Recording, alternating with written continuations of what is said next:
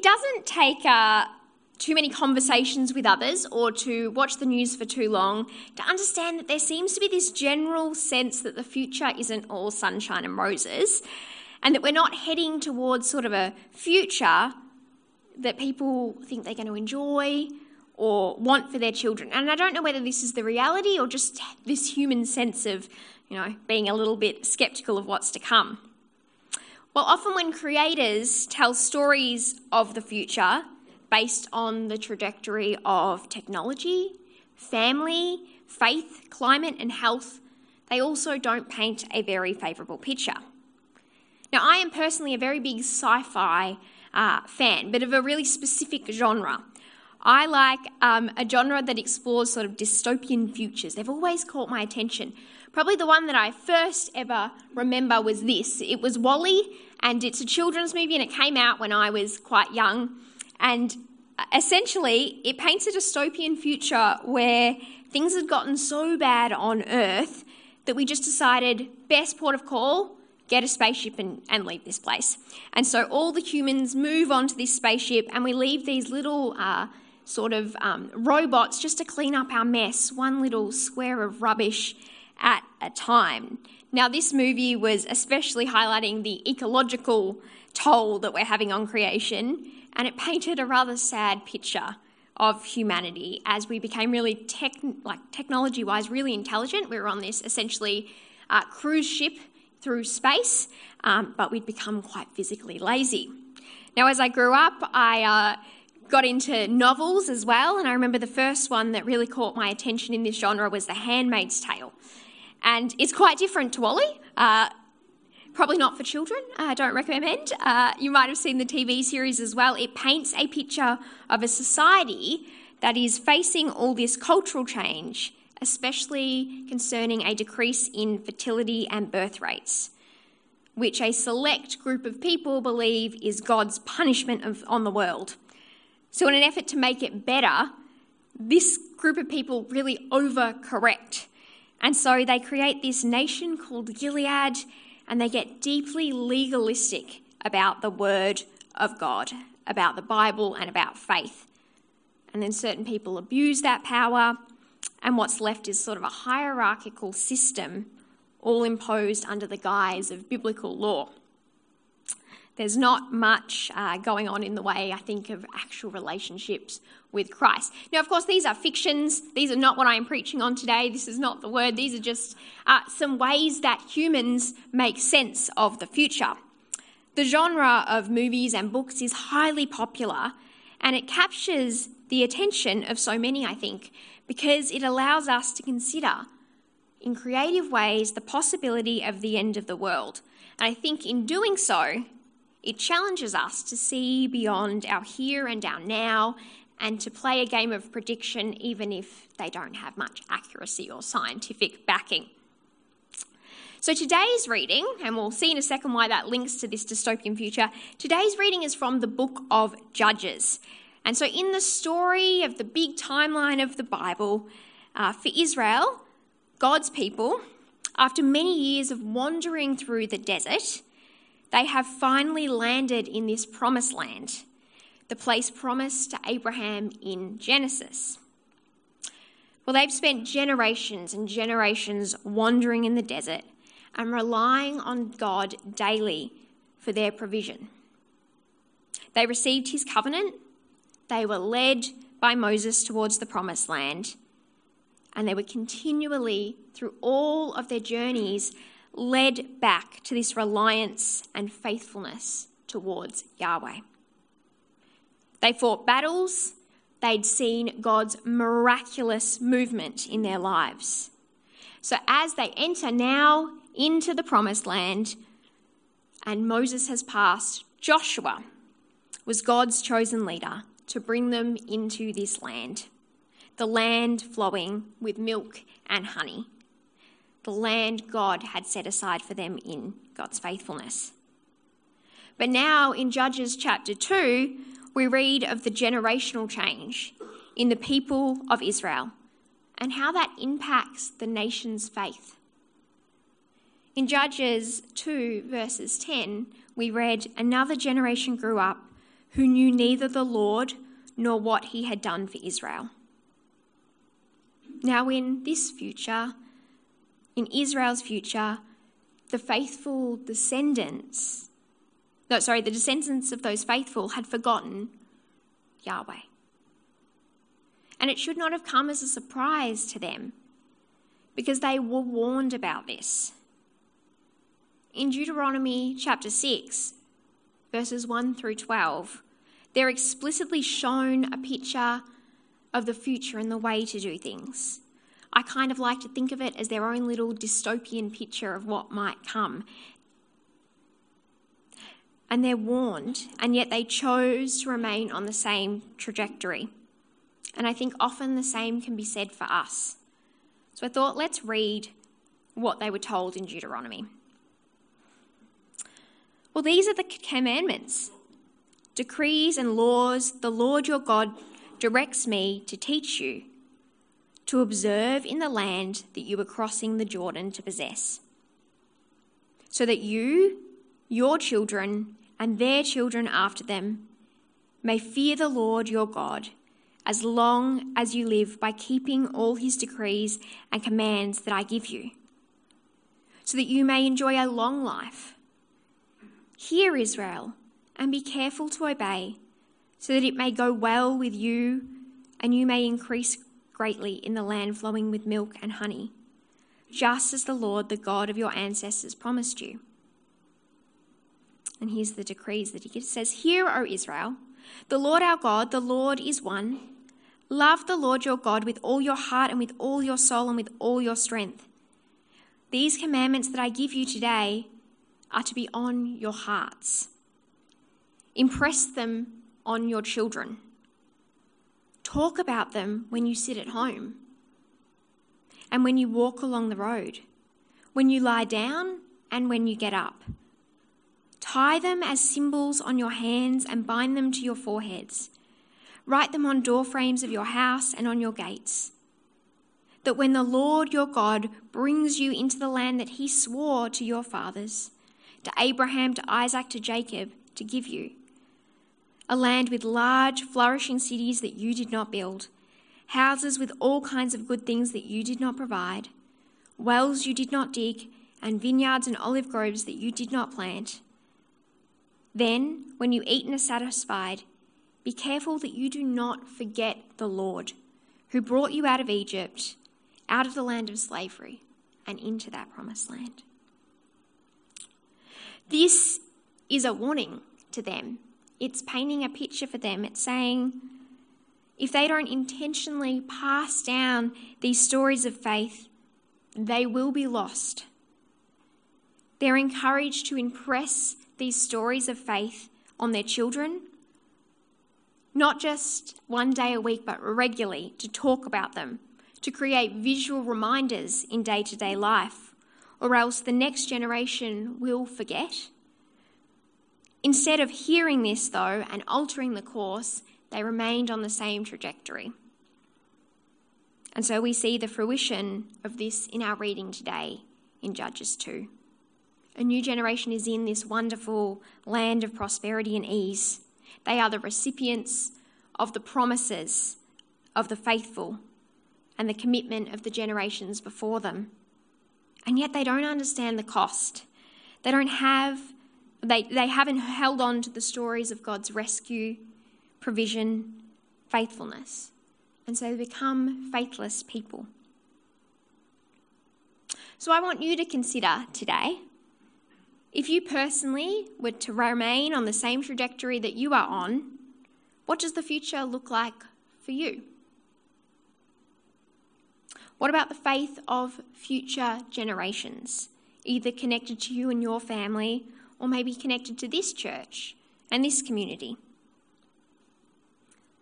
Well, as we jump into this new series called Faith Runs Deep, we're going to be unearthing the stories of faith from the Australian context.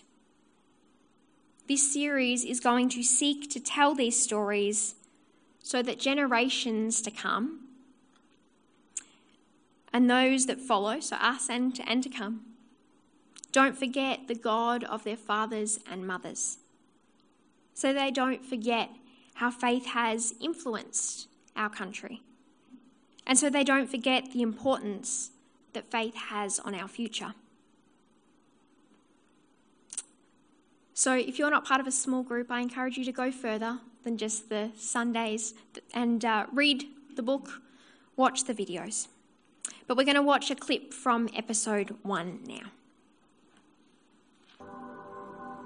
For me, I think for faith to run deep in Australia, it starts in families.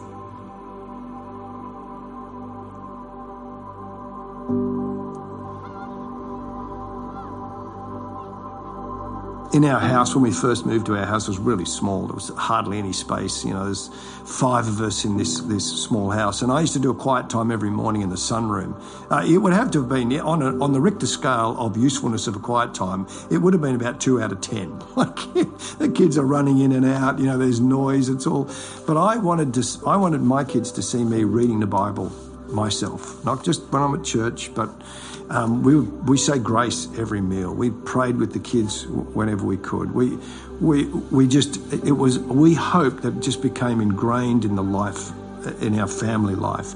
For us, for Carl and I, it was just so important that our kids had friends in the church of other Christian families.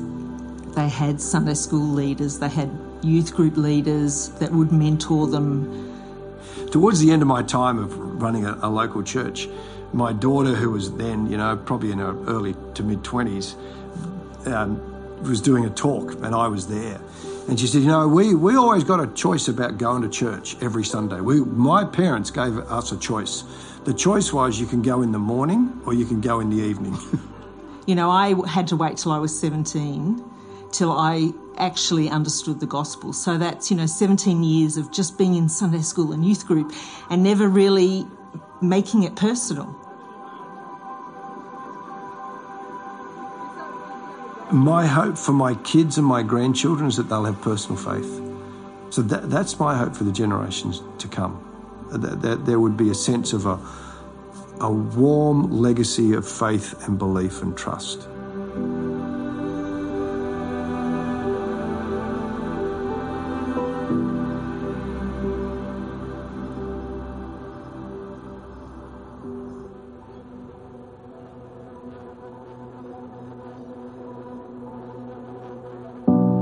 Anyone who wants to understand New South Wales history, and Australia, therefore, history properly, needs to realise the influence, not just of the humanitarians inspired by the Enlightenment, but the influence of evangelical Christians. Those who organised transportation in the first place sincerely believed that if we're going to improve the lives of convicts and if Australia is going to be a kind of a successful experiment in rehabilitation, you need Christianity, you need religion. So in that respect, it was sort of built into the constitution of exactly what we were doing in the Australian experiment to begin with. We benefited from the people that came as soldiers, convicts, government officials and free settlers. We benefited because with those groups of people came evangelical Christians committed to the mission of Christ, committed to building a nation with those evangelical commitments reflected in the institutions of our land. Around the time of Federation, around about 94 or 96% of Australians identify as Christian. Church attendance is very, very high, and things are basically like that right up to the 1960s. You just can't understand the Australian psyche up until actually quite recently without understanding that people genuinely believed that Christianity is true, that it is good not just for them as individuals, it's good for their families, it's good for society as a whole.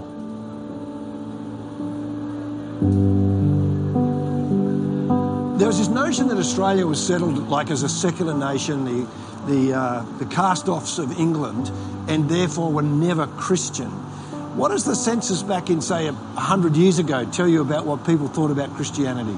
Well, it was not only the dominant religion, it was almost wholesale the identification that people had. And so it was well above 95%. In the first census, around 96%. The rest just had no belief. But we were a Christian nation almost wholly. and it was part of the cultural identity as well. Yeah. As I've said, with the current data, the cultural identity has been evaporating. It doesn't mean to be Australian is to be Christian anymore, but certainly that was the founding reality, and a century ago, that was the dominance.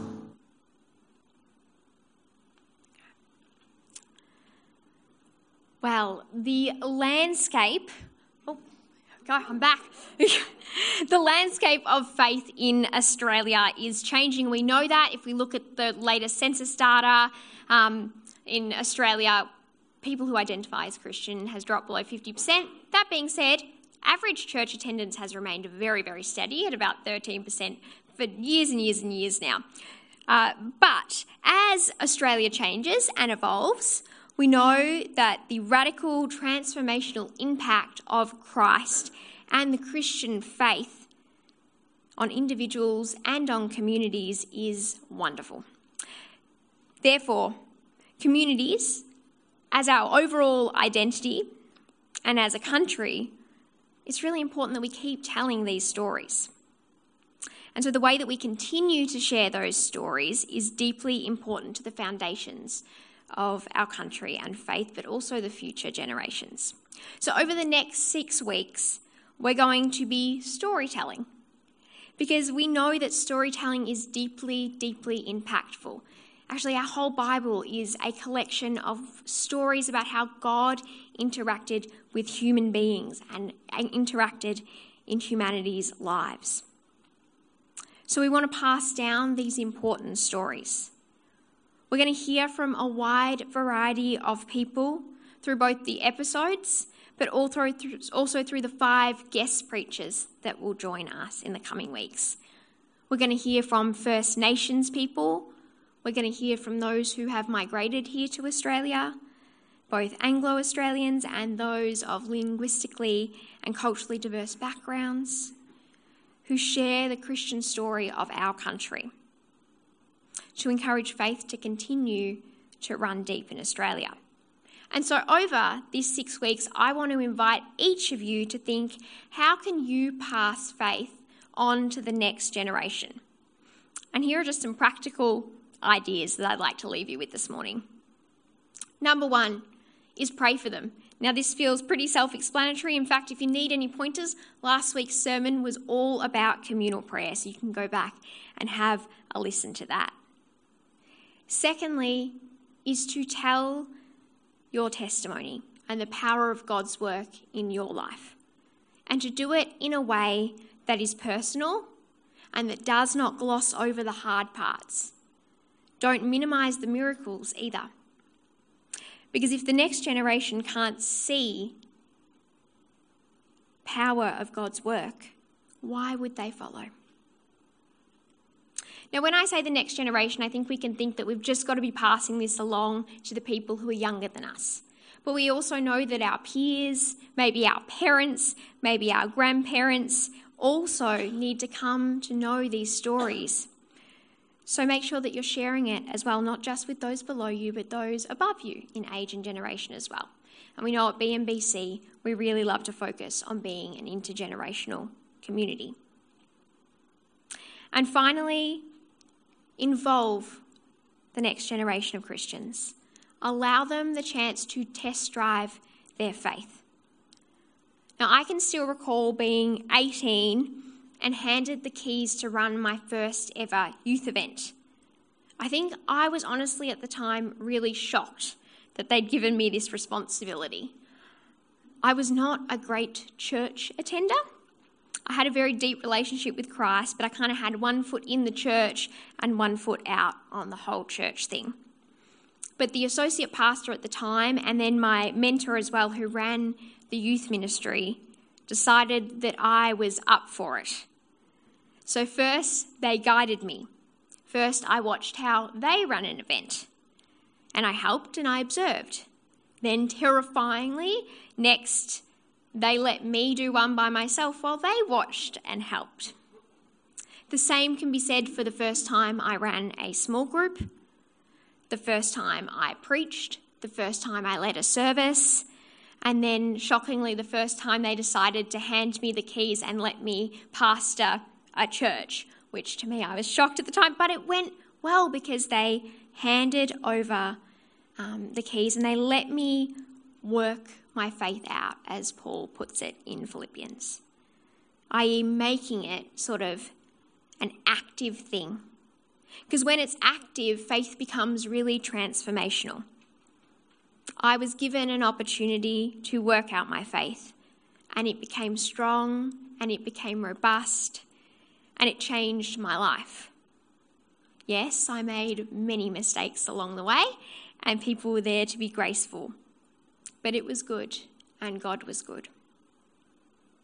So as we travel these next 6 weeks and beyond, I want us to make sure that we are actively passing faith on to the next generation, whether it's here in our church community or in our families or in our communities beyond. Make sure that we are praying for them. Make sure that we are actively sharing our testimony, and make sure that we're giving opportunities for people to test drive their faith and to serve, or as Paul puts it, to work out their faith. All of this is so that faith can continue to run deep in the generations to come. So let's pray together. Well, God, we yearn for faith to continue to run deep in our little pocket of your creation. We pray for a dynamic and transformational personal relationship with Jesus to just spring up in Australia. Would these relationships with Christ continue to spring up from the deep roots and the deep stories here in our nation? Help us to share stories, to hear stories, and to be impacted.